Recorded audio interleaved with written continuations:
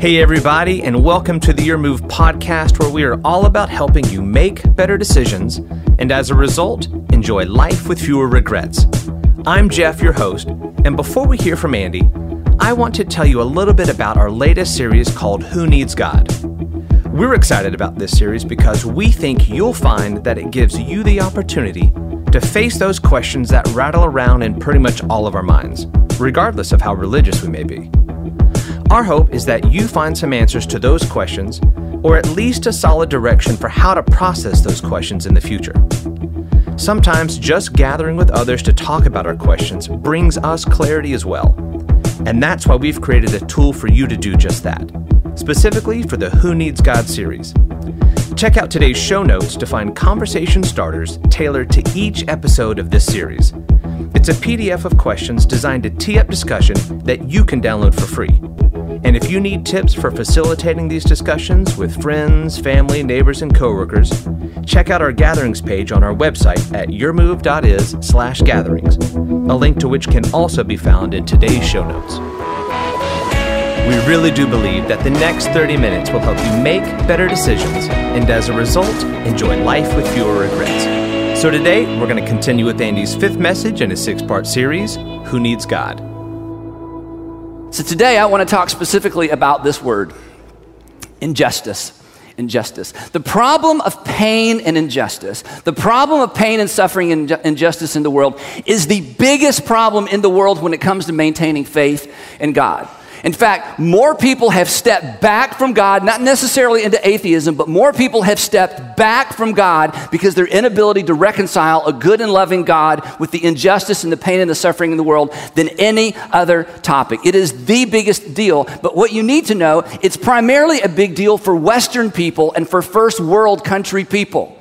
It's primarily a problem for Americans and Canadians. It's primarily a problem for Europeans. Because for those of you who've traveled around the world and for those of you who've gone into some difficult areas of the world where you've seen extraordinary poverty, in the midst of extraordinary poverty, you often find extraordinary faith, not extraordinary doubt.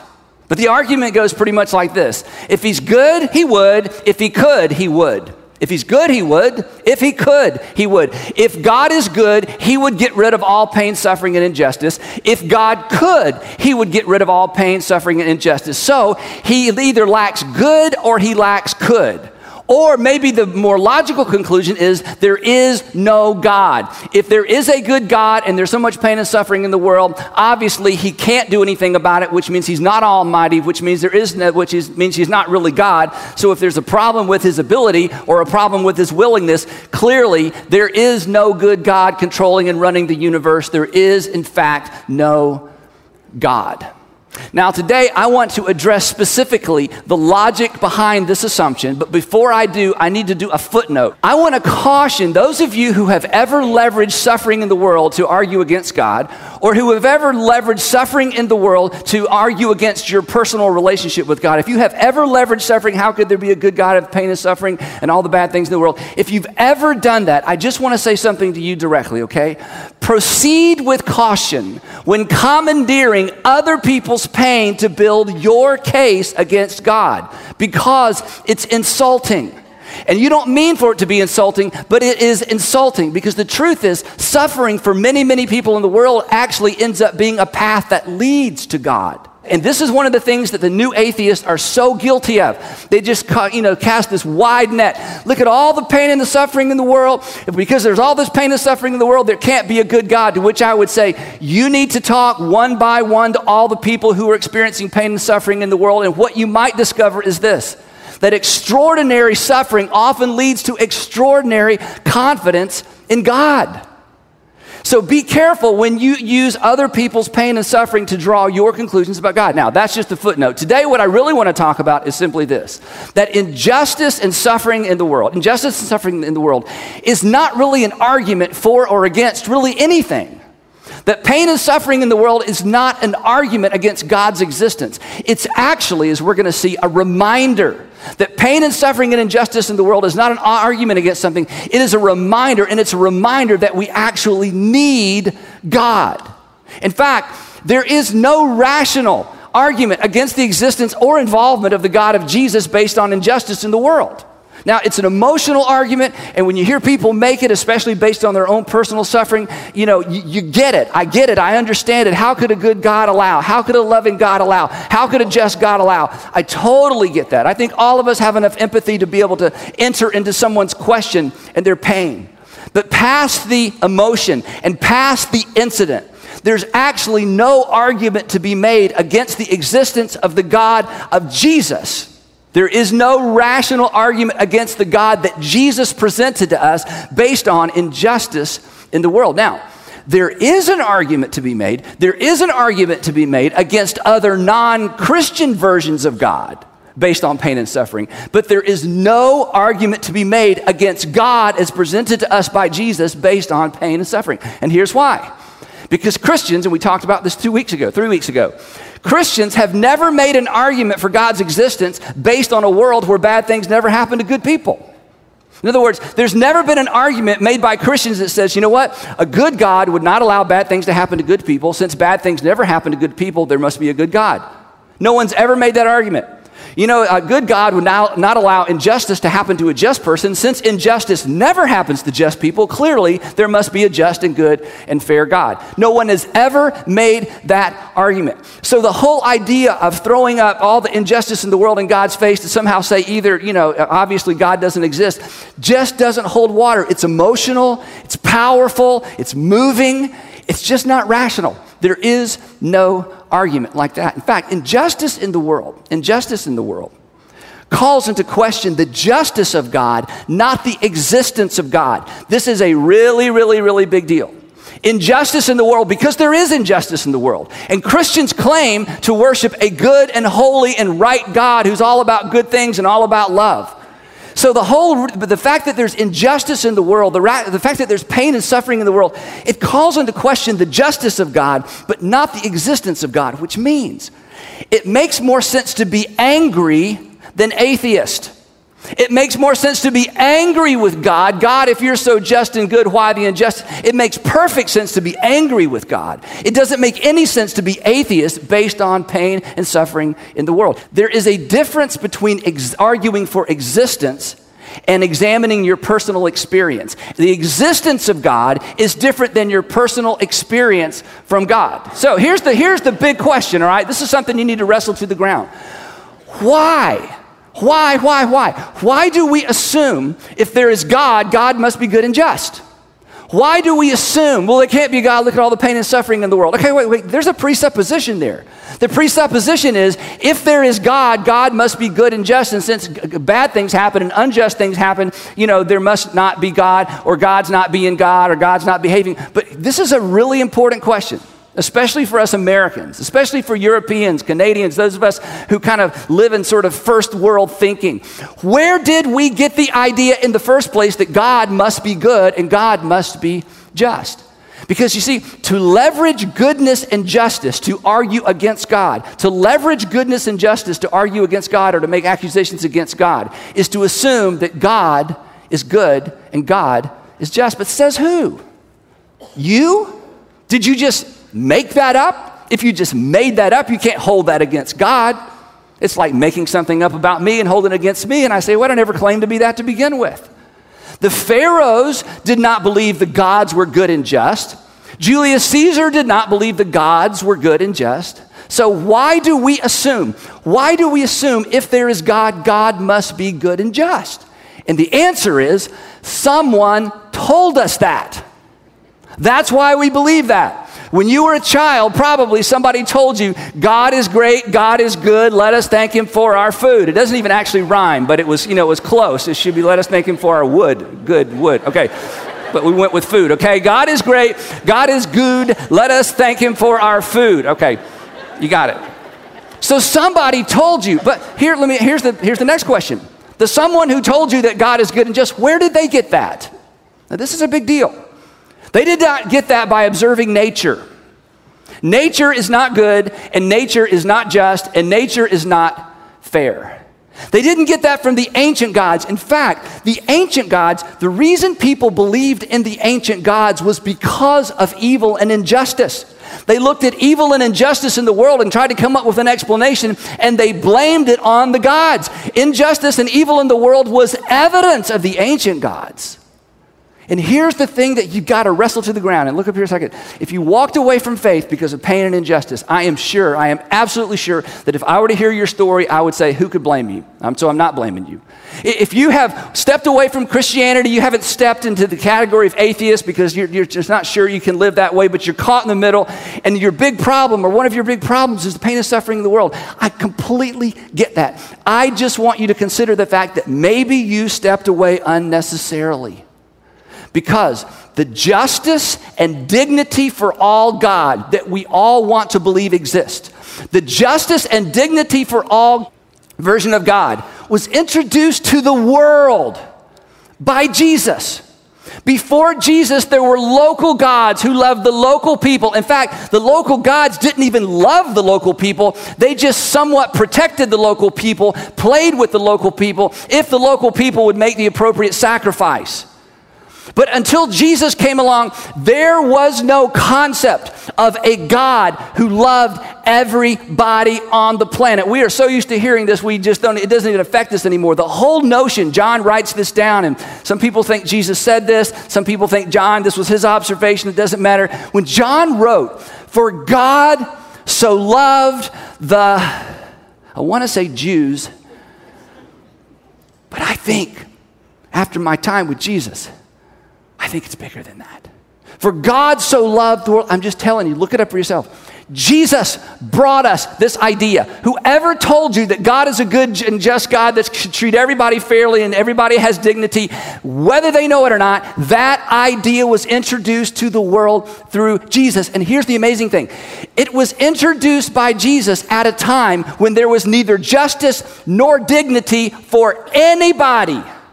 The rich ruled over the poor. The powerful ruled over the non-powerful. If you had the gold, you made the rules. Might made right. In a world where there was neither dignity, women had no place in society, children, they weren't even named because they may not live. In a world where by modern standards, there was no dignity, there was no fairness, there was no justice. Into that world stepped Jesus, who claimed that every single person had dignity and that God loved every single person in the world. And here is the most amazing thing of all.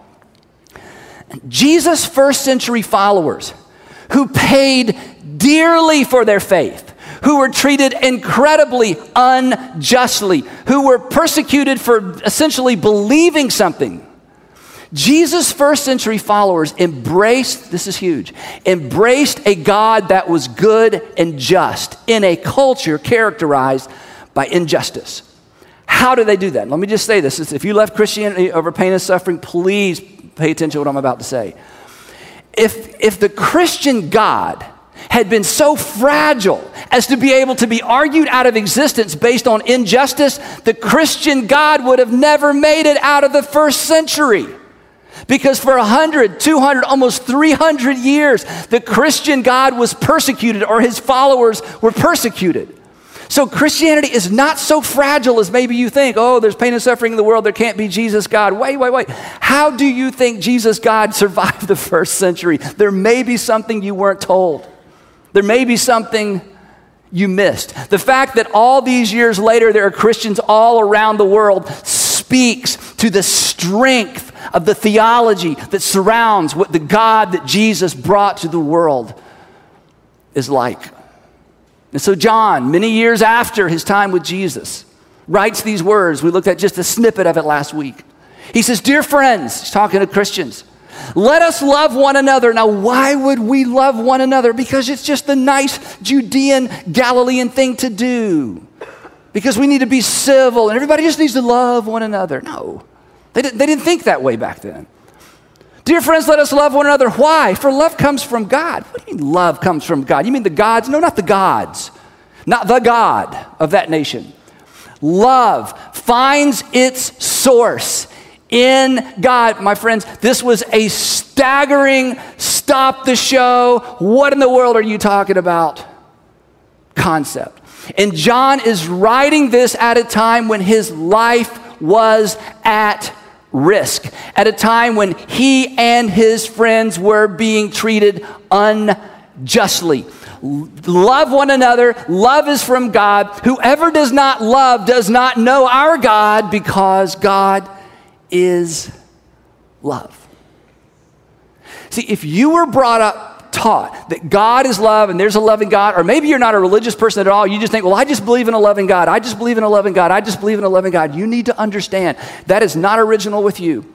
And it wasn't original with the person that told you. This concept was introduced in the world at a time of extraordinary injustice by Jesus. This is where the love God came from, as well as our basis of justice, because our basis of justice is that every single person has inherent dignity. Now, again, I've said this, but I'm going to go back and say it again. This is not natural. If you exclude God from the conversation and just go with what's natural, you do not arrive here, okay? It is not natural. Nature is not just. Nature is extraordinarily unjust. In fact, let me take you to give you the words of an expert, theoretical physicist and cosmologist. You've all heard of Stephen Hawking. At a lecture in Cambridge back in the 1990s, he said the following, and the implications of this are staggering. I wish I could read you the whole quote. It's so long. It's all over the internet, so this is easy to find. Here's what he said. The terror that stalks my mind is that we have arrived on the scene because of evolution, because of naturalistic selection. Well, Stephen Hawking, Dr. Hawking, why does that keep you up at night? I mean, why does that give you terror? And natural selection assumes natural rejection, which means we have arrived here because of our aggression. Here's what he's saying, and you can find the full statement, it's all over the place. He says this, he goes on to say this: our only hope for mankind, the only hope for mankind, is that we are able to move to other planets in our galaxy and split up. Because if we don't split up, we will eventually annihilate ourselves. Why would you say that? Because the proliferation of nuclear weapons? No.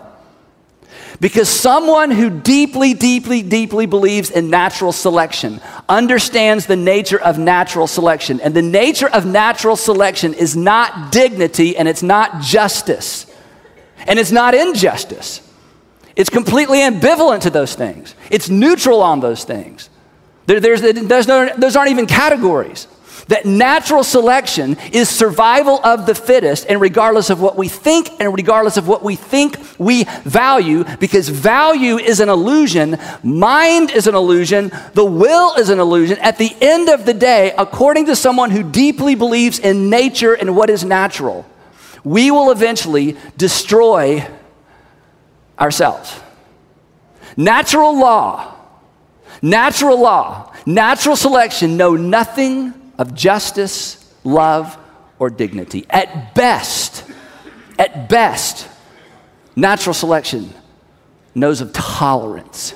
Now, the implication for this is staggering. I don't even know how to say this in a way that is as compelling as this idea is compelling, because this is an overwhelming thought, okay? The implication of all this is staggering. You could turn it around and reverse and say this: the best way, if you really want to get rid of injustice, there is a way to get rid of all injustice. The best way to rid the world of injustice is just rid the world of God. Because when God is gone, injustice leaves with him. The God of Jesus, that is. Because justice leaves with him. If we could just get rid of God, if we could just get rid of this haunting sense of right and wrong, just and unjust, dignity, fair and unfair, if we could just get rid of all that, we could get rid of injustice and we would get rid of justice, because they would both walk out the door with God. And what would be left is nature, which knows neither justice nor injustice. Once there is no objective standard for justice, injustice ceases to exist. And do you know what we're left with when we have no objective standard for justice? We're left with my justice. And we're left with your justice. And we're left with Nazi justice, and ISIS justice, and majority justice, and clan justice, and nature's justice, and street justice, and rich justice, and power justice. You have your justice, and I'll have mine, and don't you dare tell me it's unjust, because it's up to you. That's just your justice. I have my justice. We have nothing, and we have no one to appeal to when God walks out the door. When we reject God because of injustice in the world, we don't solve injustice. Look, when we reject God because of injustice in the world, we don't solve injustice, we lose the definition. So what does the God of Jesus have to say about all this? I mean, if the God of Jesus really is love, if the God of Jesus really, loves everybody and obviously must then therefore be concerned by all the injustice in the world, does the God of Jesus address this? Does he have a solution? And the answer is yes, but we don't like it. If we were to say, okay, God, we don't want you to leave because you take justice and injustice with you. We don't want you to leave because we need some sort of outside of me standard to appeal to. But what is the solution? Is there a solution for pain and suffering and injustice in the world? And the answer is yes. Here's the deal. See, Jesus brought us God is love. But that's not all he brought.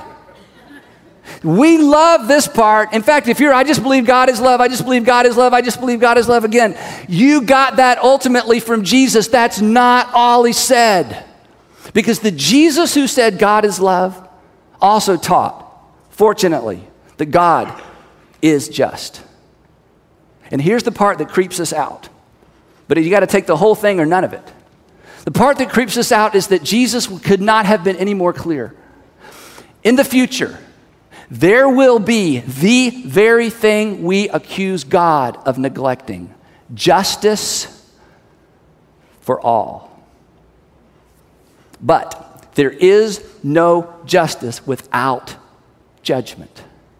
And this is when our culture runs for cover. I don't want a judgmental God. I don't want to believe in judgment. I don't want a judgmental God. I don't want a judgmental God. Look up here. If you don't want a God who embraces judgment, you do not want justice. If you don't want a God that in some capacity embraces judgment, you do not want a just God. You want something that cannot necessarily exist. And you know why we resist the whole idea of judgment? Do you know why we resist the whole idea of God being a God of any kind of judgment? It's because in your heart and in my heart and in all of our hearts, we know we fall short. This idea exposes my hypocrisy. You see, I want justice for you. I want mercy for me. And as soon as we introduce, come on, it makes us nervous. As soon as we introduce the idea that God is a God that has to bring judgment because justice requires judgment, we all get nervous. But we're not nervous for the people who've offended us. Who are we nervous for? I'm nervous for me. And this is why the gospel is the perfect narrative. This is why the gospel survived the first, second, and third century. This is why you can't help but look up and think, who in the world would have made that up? This is when the story of the gospel becomes so preeminent and so powerful and so overwhelming, because when God saw the state of this world that he created, and when God saw that our freedom took us in the direction he suspected it would take us, when God saw that we all fell short, we all fell short of our own standards. If there's a God, you know you fall short of God's standards. You can't even keep all the laws of the United States of America. We know we fall short, and into a world that fell short, God did not send a judge. He sent a Savior. Jesus said it. He said, "For I did not come to judge the world, although the world needs judging. I did not come to judge the world, even though the world is full of evil. I did not come to judge the world, even though my nation is being treated with extraordinary injustice by Rome. I did not come to judge the world, but to save the world." This is why, if you stepped away from Christianity, you need to reconsider it, because you want an objective standard of justice, and nobody gave it to us like Jesus. But God in his infinite mercy, this is the power of the gospel, God in his infinite mercy, before he chose to judge, he provided a way to save. Isn't that amazing? That's amazing. Listen, and while Jesus was on the planet, he told lots and lots of parables, and a lot of them had to do with the kingdom of God later. And one of the parables, he kind of snuck in. He said, look, once upon a time, parable is a story that didn't really happen. You just make it up to make a point. So he made up a story to make a point. He says, there was once a woman, a poor woman who lived in a little village, and she couldn't get justice from the judge. And every day she would go and bang on his door and say, I need justice, I need justice, I need justice. And the judge in the parable did not care about people and didn't fear God. And day after day after day, she would bang on the judge's door, and she'd wait outside the restaurants, and she'd wait for him in the parking lot. And every single day she begged and begged and begged, justice, justice, justice. Hear my case, hear my case. Lean in my direction. I need justice. I need you to be my judge and hear my case. And in the parable, the judge decides, you know what? The only way to get this woman off my case and off my front porch and out of the parking lot and to keep from following me around is to hear her case. And as everybody's leaning in, Jesus says, now listen, if you think a wicked, unbelieving judge could finally be talked into the justice a woman deserved, how much more your Father in heaven? And he says this, and will not God bring about justice? Not now, I'm not here to judge, I'm here to save. But will not God bring about justice for his chosen ones who cry out to him day and night? Will he keep putting them off? Will he keep putting them off? If you feel put off, Jesus understands at times we feel put off. He says, will he keep putting them off? He said, I tell you, he will see that they get justice, and quickly. However, and this is the question for you and for me. However, when the Son of Man comes, again, when the Son of Man comes, will he find faith on the earth? When the Son of Man comes, will he find men and women who, like those first century Christians, say, you know what, we're not getting justice in this life, but we love the God of justice and mercy. We're not getting justice in this life, but we love the fact that our unjust deeds have been forgiven. Will he find faithfulness on the earth? We want a God of love who cares deeply about justice, but who doesn't judge. And my friends, that is impossible. If you reject the God of Jesus, okay, look, if you reject the God of Jesus, you reject the basis for justice. If you reject the God of Jesus, you reject the basis of justice, and you reject the basis of human dignity. And you know what you're left with? Biology. And biology will never bring you dignity. Biology allows you to have justice as you see justice. But if you embrace Jesus, you get dignity now and justice later. And besides, come on, before you just write this whole thing off, if anyone had a reason to stop believing in God because of injustice, it was Jesus. Because the man who taught us that all people have inherent value and are worth dying for was executed by those he died for. Think about that. He was executed by the very race that he came to give his life for. The man whose definition of good and just, which informs your definition of good and just, was treated unjustly. Evil, come on. Evil and injustice are not arguments against the existence of God. They are evidence that we desperately need God, that we need grace, that we need mercy. In fact, I know this is kind of a bold statement to make, but just think about it. If you genuinely care about justice, which I believe you do, if you genuinely care about justice, you should want Christianity to be true. Because the evil and the injustice in this world, they are nagging reminders that something is wrong, and somehow we know that something is wrong. Evil and injustice calls each of us. I mean, isn't this true? Isn't it true that when you hear about pain and suffering in the world, isn't there something that you just kind of inherently just kind of look up and you long? Isn't there an ache in your belly? Isn't there something in you that's like, oh, not again? Evil and injustice calls each of us to long for justice. Look up here. That long for justice that is not even attainable in this world. It's something that only a just God could one day provide. Thanks so much for listening to Your Move. Today's podcast may have given you a lot to figure out, and sometimes just having a conversation with others can be really helpful with that. So we've posted free conversation starters in today's show notes. Thanks again for listening, and we'll catch you right back here next week.